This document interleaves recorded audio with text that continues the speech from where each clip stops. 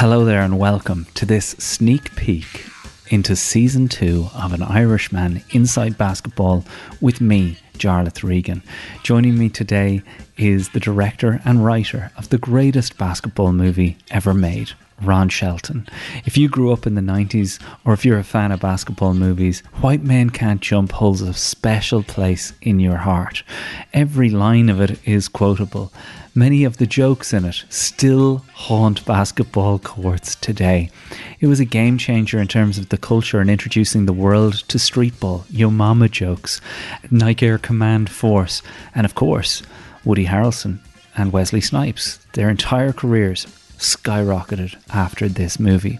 Well, Ron volunteered after a small email from my researcher, John Marr, reached him to sit down and have an hour and a half long chat about this movie that he loves so much. And he doesn't disappoint. We get everything here, from the casting to the on-set building, the actual creation of those Venice Beach courts, some little known facts about the bets that went on set at the time of the movie, the reaction afterwards, and how Ron himself almost got hustled by the studio. There's a whole ton of other revelations in here that I know you're going to love. But today I'm giving you a small sneak peek into it because we, Irishman Abroad podcast, have moved to Patreon.com. Now, to access all of our content in full, including the next season of Irishman Abroad, you'll need to be signed up at patreon.com/Irishman Abroad. It's our move to make these podcasts sustainable for the future. I love making them. I know you like listening to them. Help us continue to do it by signing up at patreon.com/Irishman Abroad. Ron Shelton, it's fantastic to have you on Irishman Abroad Inside Basketball for this very specific episode about, for me, the greatest basketball movie ever made, White Men Can't Jump.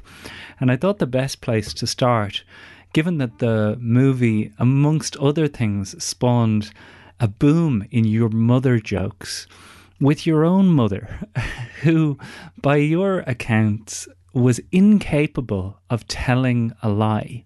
So much so that if a couple came to her and said, "We're getting engaged, isn't that great?" that she couldn't hold back from telling them if she thought it was a bad idea. Correct. Yeah. She was absolutely non-judgmental and ruthlessly honest. It's quite an extraordinary combination. So that obviously forms a big part of you. I mean, that, I guess, relationship with the truth is the through line of an awful lot of your movies, because there's the truth, there's golf, there's the PGA, and then there's the truth of golf, there's the NBA, and then there's street ball. And the same with Bull Durham. Was that something that you think contributed to maybe you seeing yourself as an outsider and always empathizing with the outsiders? Without a question, that I've always, even in Hollywood, I'm an outsider, and I've sort of never been invited to the parties or the clubs. At the same time, I'm kind of curious what goes on in there, but I don't really want to go. So I think that's in my DNA for sure. So that brings me to the inspiration, I guess, for the writing of the script, if we were to start there, because from what I can tell, you wrote it in one sitting. The bulk of it, the 37 pages that got you the deal, was written in one sitting. And I guess my question is that it spawned from your own experiences to a degree of playing on the courts of LA and just being the white boy that could shoot. Is that correct? Largely. I played high school and college basketball, so I had some level of ability, but a white guy on the playground I always thought was an interesting dynamic. And even after Bull Durham, and I had a writing directing career on the street, nobody knew who I was. I was just a guy that could still had a little game at my age. And the whole script came out of that, my experience on the playground all over the place, and specifically when I was after Bull Durham and Blaze that I was in these arguments, and they were funny, and the democracy of the playground, which I love. Mm. And I thought, there's a movie here. There's a movie here. I don't know what it is, but there's a movie. I actually had the title before I wrote a line of the script. Yeah, that was going to be my next question. So the title, does it just vaporize into your mind at some point, or was it something you actually heard? No, nobody ever used that expression that I knew, but everybody knew it was true.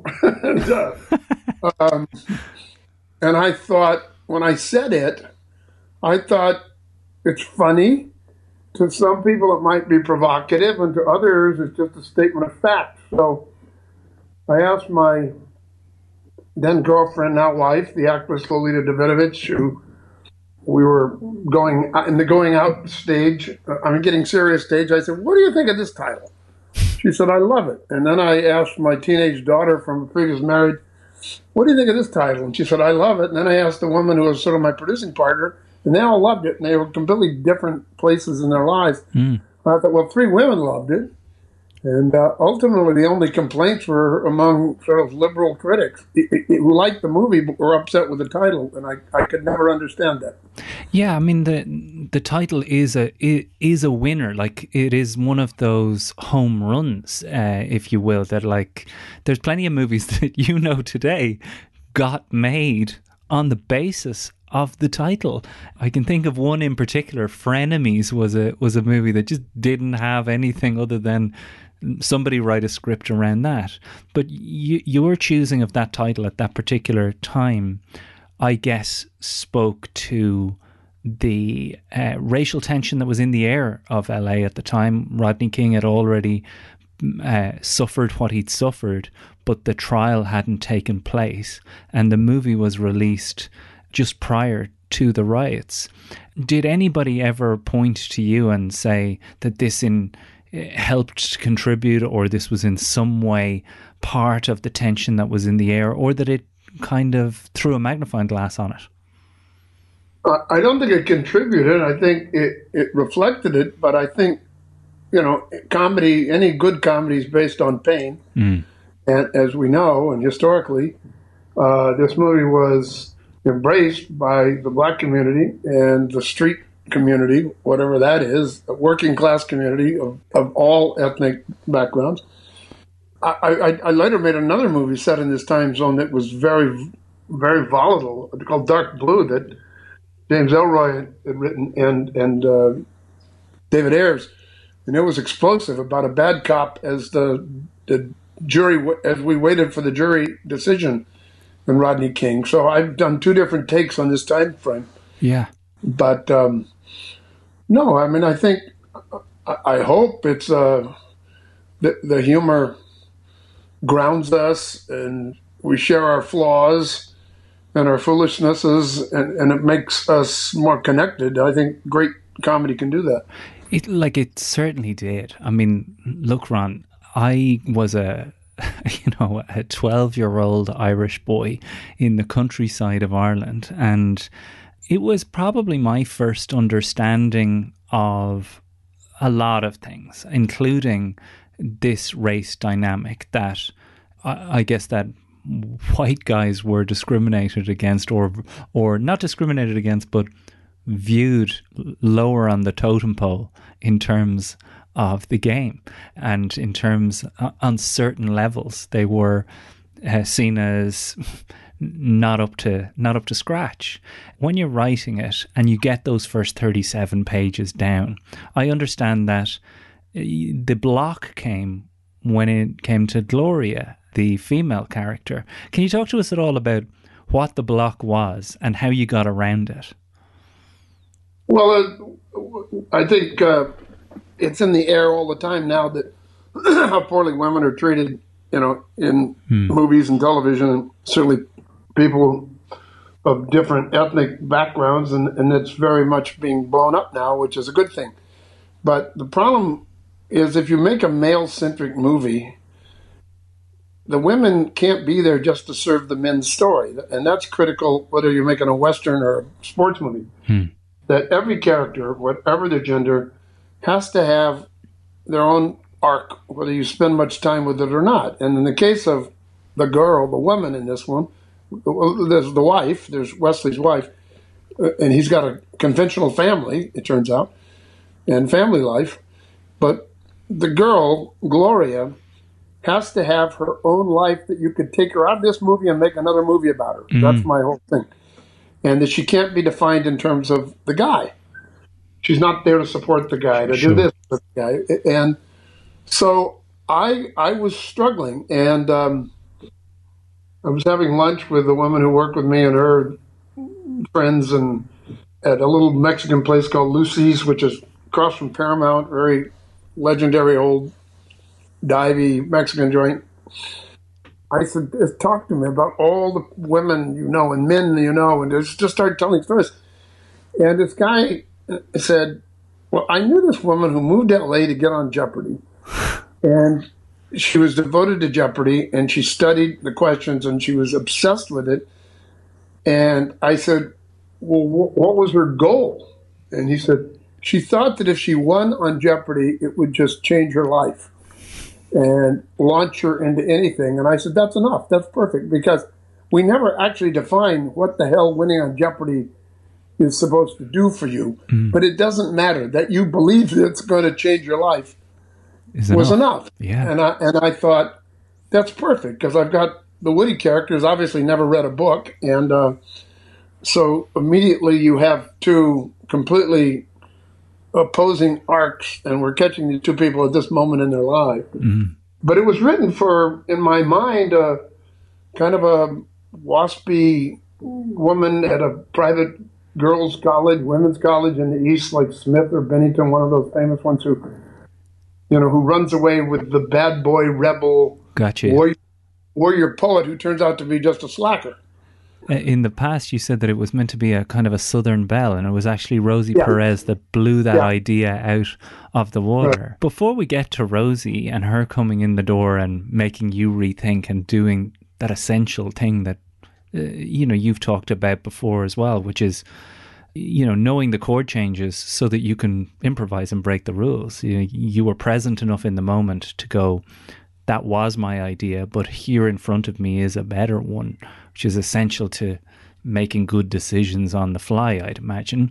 The casting of the male leads and the male players in this movie was locked into these pickup games that you organised. What can you tell us about those pickup games? Were they shot? Where were they set? And what kind of actors came down to play in them? Well, a little background. I played around LA, but there was a game at Cahuenga and Santa Monica Boulevard, and it was kind of a rough. It's actually Hollywood, but if you've ever been to Hollywood's kind of rough and non-existent if you've ever looked for it, to be honest. But I went to my Friday afternoon game, and it was chained up. And there's an old guy there, and I said, what happened? And they said, oh, you hear what happened yesterday? I said, no. He said, well, Raymond went for his glove box. And I said, his glove box? And that was a code for he went for his gun, his glove box in the car. And then what did he do? What did Raymond do with his gun? Oh, he shot Willie. Jesus. He shot Willie. He said, yeah, he killed him. And I said, why? He said, well, they're arguing over a charge block, the classic basketball disagreement. Is it a charge or is it a block? And so the city closed the court down, and a lot of players moved into the Hollywood Y, which was a really funky old gym. So suddenly the Hollywood Y had really great games. A lot of college guys, a lot of a handful of ex-NBA guys, some street guys. I mean, a mixture of things, and that became the best game for a few years in town. And those were the guys in the games that gave me the idea. I mean, Marvin Gaye was working out over in the gym. I didn't know who it was because he was a skinny little guy. Somebody said, that's Marvin. So these games at the Hollywood Y gave me the idea because the arguments were really great. The arguments were better than the games half the time. And how do you mean? Well, the game would stop, and they'd be in a disagreement. And for 5 minutes, guys would be jawing at each other, going after each other. And sometimes they were really funny, and they were often, X-rated and profane as hell and funny as hell, and the mama joke variety, but really, really wild ones, and sometimes abstract ones that you couldn't figure out. I saw your mama kicking a can down the street. I said, "What you doing?" She said, "Moving." Stuff like that. You can analyze that. A literary critic can analyze that and take it apart, and a cultural critic can come in. And sometimes they were just plain profane. So when I did get the script finished, I put out a call for guys who would actually play and thought they were actors or wanted to be actors. And all those guys showed up to audition, and they didn't realize it was me until that moment. Right. That I was the filmmaker, and They came in. They would go, "Oh my God!" And I said, "Don't worry, you got the part already." And so we hired about 25 guys and put them in a basketball camp to train them just certain fundamental things. I mean, I had drawn up simple, basic plays. They had to learn them left side, right side. So at any day, I could say, "Play 12B from the left side." Well, they'd run it, and the way we'd shoot it, it wouldn't look staged. Gotcha. But that's where it came from, and all those guys showing up, and I'm very dear friends with most of those guys to this day. Okay, so a few of the names that I know of are Keanu Reeves, David Duchovny. That's two. They auditioned for Woody's part. Right. Yeah, so does that mean they came down and played? Yes, and I'm told, because years later, I had a meeting with George Clooney after he was a big star, and he said, "You didn't hire me. I auditioned for that part." And I said, "Well, it's not probably the biggest mistake I've ever made, George. I've never been able to work with him. I think he's still pissed off that I didn't hire him." But we had those auditions would be wannabe actors going full court or 3-on-3 with real players. I mean, Dwayne Martin and Nigel McGill, who were in the movie. Nigel was a star at UCLA. Yeah. Dwayne Martin was drafted by the Knicks. So there was a guy that played 4 years at Princeton, all started for 4 years.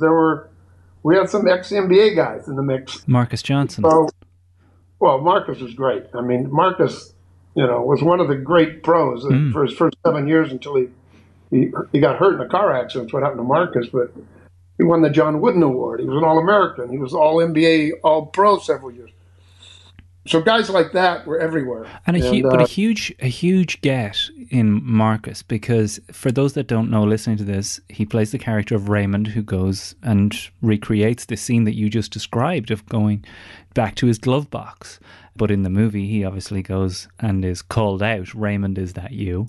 Take that off, and the gun gets bought off him. I mean, for a player who had reached those heights, did you have difficulty convincing Marcus Johnson to do this part? Even though it is a hilarious and amazing role in the movie, it's still a pretty rugged depiction and a tough character compared to, I'd imagine the respect he had in the community for winning the Wooden Award and being a pro. Marcus wanted to be in the movie, and he's a very classy guy, very interesting guy. And by the way, the other half of that scene where he tries to hold up the liquor store and the guy knows who it is, that's based on a real story in South LA that I was told by a number of people, that there was a player whose name was Raymond. I won't use his last name. He was 7 feet tall. He was 7 foot tall. He was a star high school player. This goes back decades. Who went to the pros and was a complete bust. And he ended up back in his neighborhood, sitting outside on the curb, just hanging out, just kind of had lost his life. And one day, he pulled a mask over his head and went in to hold up the thing. He was 7'1", and he basically been there for 25 years. And of course, the liquor store guy said, "Raymond, take off that mask." So I took the two stories and combined them into the Marcus Johnson sequence. So much of this, Ron, this magpieing and this collection of flavor, essentially, that would kind of be the melting pot that becomes the movie is just spinning in the air, including, you know, Kadeem Hardison getting in touch with Biz Markie to get this running list of Yo Mama jokes. This is all documented in various different places around the internet on the oral history of this movie. But there are some things that aren't covered, such as I mentioned, whether those pickup games were filmed, if you still have that footage. And it was, as like, I really don't believe this, that we know that Wesley Snipes was the weaker of the two players, but how much weaker are we talking? Some people on the set said that it was difficult to get him to make a shot. Talk us through that a little bit. Well, Wesley's a great athlete. Let me clarify and make the distinction. Okay. He's a great natural athlete and martial arts guy, but and he's not extremely tall. I don't know what he is, 5'10", but he can get his elbow above the rim. I mean, he couldn't those days. But he just didn't play basketball, but he could learn anything. And where Woody was, I guess, an average athlete, but really knew the basketball game. He played all the time. So you had one athlete and one basketball player. And we taught Wesley, and we showed him footage of players. We said, you must learn to do this over and over and over. And the dribble and the this and the that. And he did. And we said, square up in the jump shot, be able to dribble behind your back, between your legs. But, he also palms the basketball. You see him just put that hand down and pick it off the ground. You can't teach that. And he said, look, at the beginning, he said, everybody knows I'm not a basketball player, but when this comes out, I'm going to have to sit at 42nd Street in Times Square in New York, where all my brothers go to the movies, and I'm going to sit in the middle of that crowd, and they're going to have a chip on their shoulder waiting for me to look bad, and I have to look so good that after they say, Wes, we didn't know you can play. Come on, we want to play you for $1,000 right now down, 34th Street. And Wes say, no, I don't hang out with you punks. That was his motivation. Amazing. And he did it. So he did. I mean, he looks every inch the player. I mean, the other big, cornerstone or tentpole of this movie is that chemistry between the two of them. Hey, man, what's the score? Chump, I'm talking to you. What, you deaf or something? Talking to the fucking air. My name ain't Chump, it's Billy Hoyle. Billy Hoyle. Billy Hoyle. Billy Hoyle. Okay, Billy. Now, can you count to 10, Billy? Yeah. Good. What's the score, Billy? I don't know. Then you're a chump. I mean, be a chump, I just said that wasn't my name. He punked your ass, Sid. Was that something you knew of? Well, we know they worked on movies before this. Or did somebody tip you off that these two guys would be great together? Because my understanding is that Denzel was either the studio choice or an early front runner for the role of Sidney Dean. Well, everybody, Denzel was the star, and he passed on the script. So we later read a lot of people, and Wesley was shooting a movie called, I just slipped a little indie movie. He's in a wheelchair the whole movie. What was it called? Anyway, and so he would come off the set to audition, and he's just a brilliant, cold reader. I mean, he could never see a script before. You hand it to him, and he's convincing. Right. And so he showed up for a basketball tryout, and he walked onto the court with more attitude and than you've ever seen in your life. So he'd already won that battle. He was Sidney Dean before he'd shot the ball, so we got Wesley, and then the problem was finding Billy, to be honest, because I had 2 or 3 candidates who were well known. I had 2 or 3 candidates who were lesser known. Woody was still the 7th lead in a TV show, Cheers, but people kind of knew him. And when Woody came in to read with Wesley, I immediately knew that was it, because as we now know, Woody's a great actor. He's just not a comic goofball. I mean, his range is staggering in American movies. He can make you cry. He can terrify you. He can make you laugh. He can do anything. The truth is, so can Wesley. I hope I'm looking forward to working with him again. But what Wesley can't be is Woody, and what Woody can't be is Wesley. They can't occupy the other's emotional area. Woody can do anything but be a really cool black dude, Yeah. And Wesley can do anything but be that goofus white guy. So they couldn't step on each other in that way. They could only compete in the best sense and bounce off each other.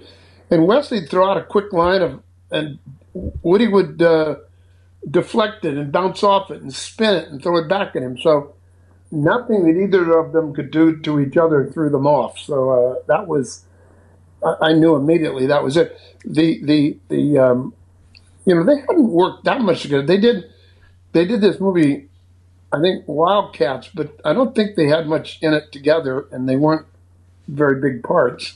But Wesley was in Wildcats. I don't know if Woody was, but no, it was instant. I got it. I got these guys. If the studio now approves, and Joe Roth, who ran Fox, I called him up, and he said, "Great, we'll go with it." Well, let me dig in then, because the lines are, they've entered basketball vernacular. I mean, they, as much as Simpsons quotes are, interchangeable and usable in life. I mean, the sun even shines on a dog's ass. You can put a cat in the oven, but that doesn't make it a biscuit. Don't make it a biscuit. Yeah. So you have these in the script at this point. Like I said earlier, I'm really aware that your preparation for your films is meticulous to the point where you don't lose this juicy frisson and bits of magic that fall from the sky. How many of those lines are in the script off your pen, off the bat? Most of it, 95% of it, was the script we went into rehearsal with. And then we rehearsed with all these guys. And that's where I say, look, this is the laboratory right now. Let's try things. Bring your bad ideas, your good ideas. I'll shoot them down. You'll shoot them down. We have a good script to work off of. And that's, for instance, the mama joke thing. There were mama jokes in the script. But the guys were complaining in rehearsal that so-and-so, Kadeem said Ernie Harden had the best mama jokes. And everybody said, I want them. So I said, you guys come back with the mama jokes, and it'll be like a cutting contest in a jazz band. And the fact is, and I don't have it because in those days, it wasn't digitally recorded in those days, so it wasn't easy to save, but the outtakes of the mama jokes that I couldn't put in because it would have got us an X rating were so funny, and I don't have them anymore. And I said, guys, we got to get this in theaters. We can go R-rated. We can't, have riots in the streets. So, but they were funny. They were really funny. Humor can be liberating, hopefully, and especially when it's about, serious involvement. So there you have it, a little sneak peek into what is an epic start to season 2 of An Irishman Inside Basketball. A massive thanks to Ron Shelton and, of course, to John Marr, the man who managed to wrangle this guest for us, my researcher on the show, who did epic research for this episode. There's so much more for you to hear from Ron over the next hour or so. Come on over to patreon.com/Irishman Abroad.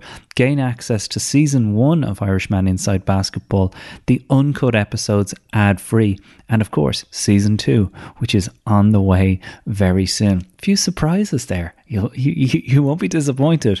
I want to give a quick shout out to our chosen charity partner. We don't have a corporate sponsor on the show, so we use that space to raise awareness of one charity, and that is Jigsaw.ie.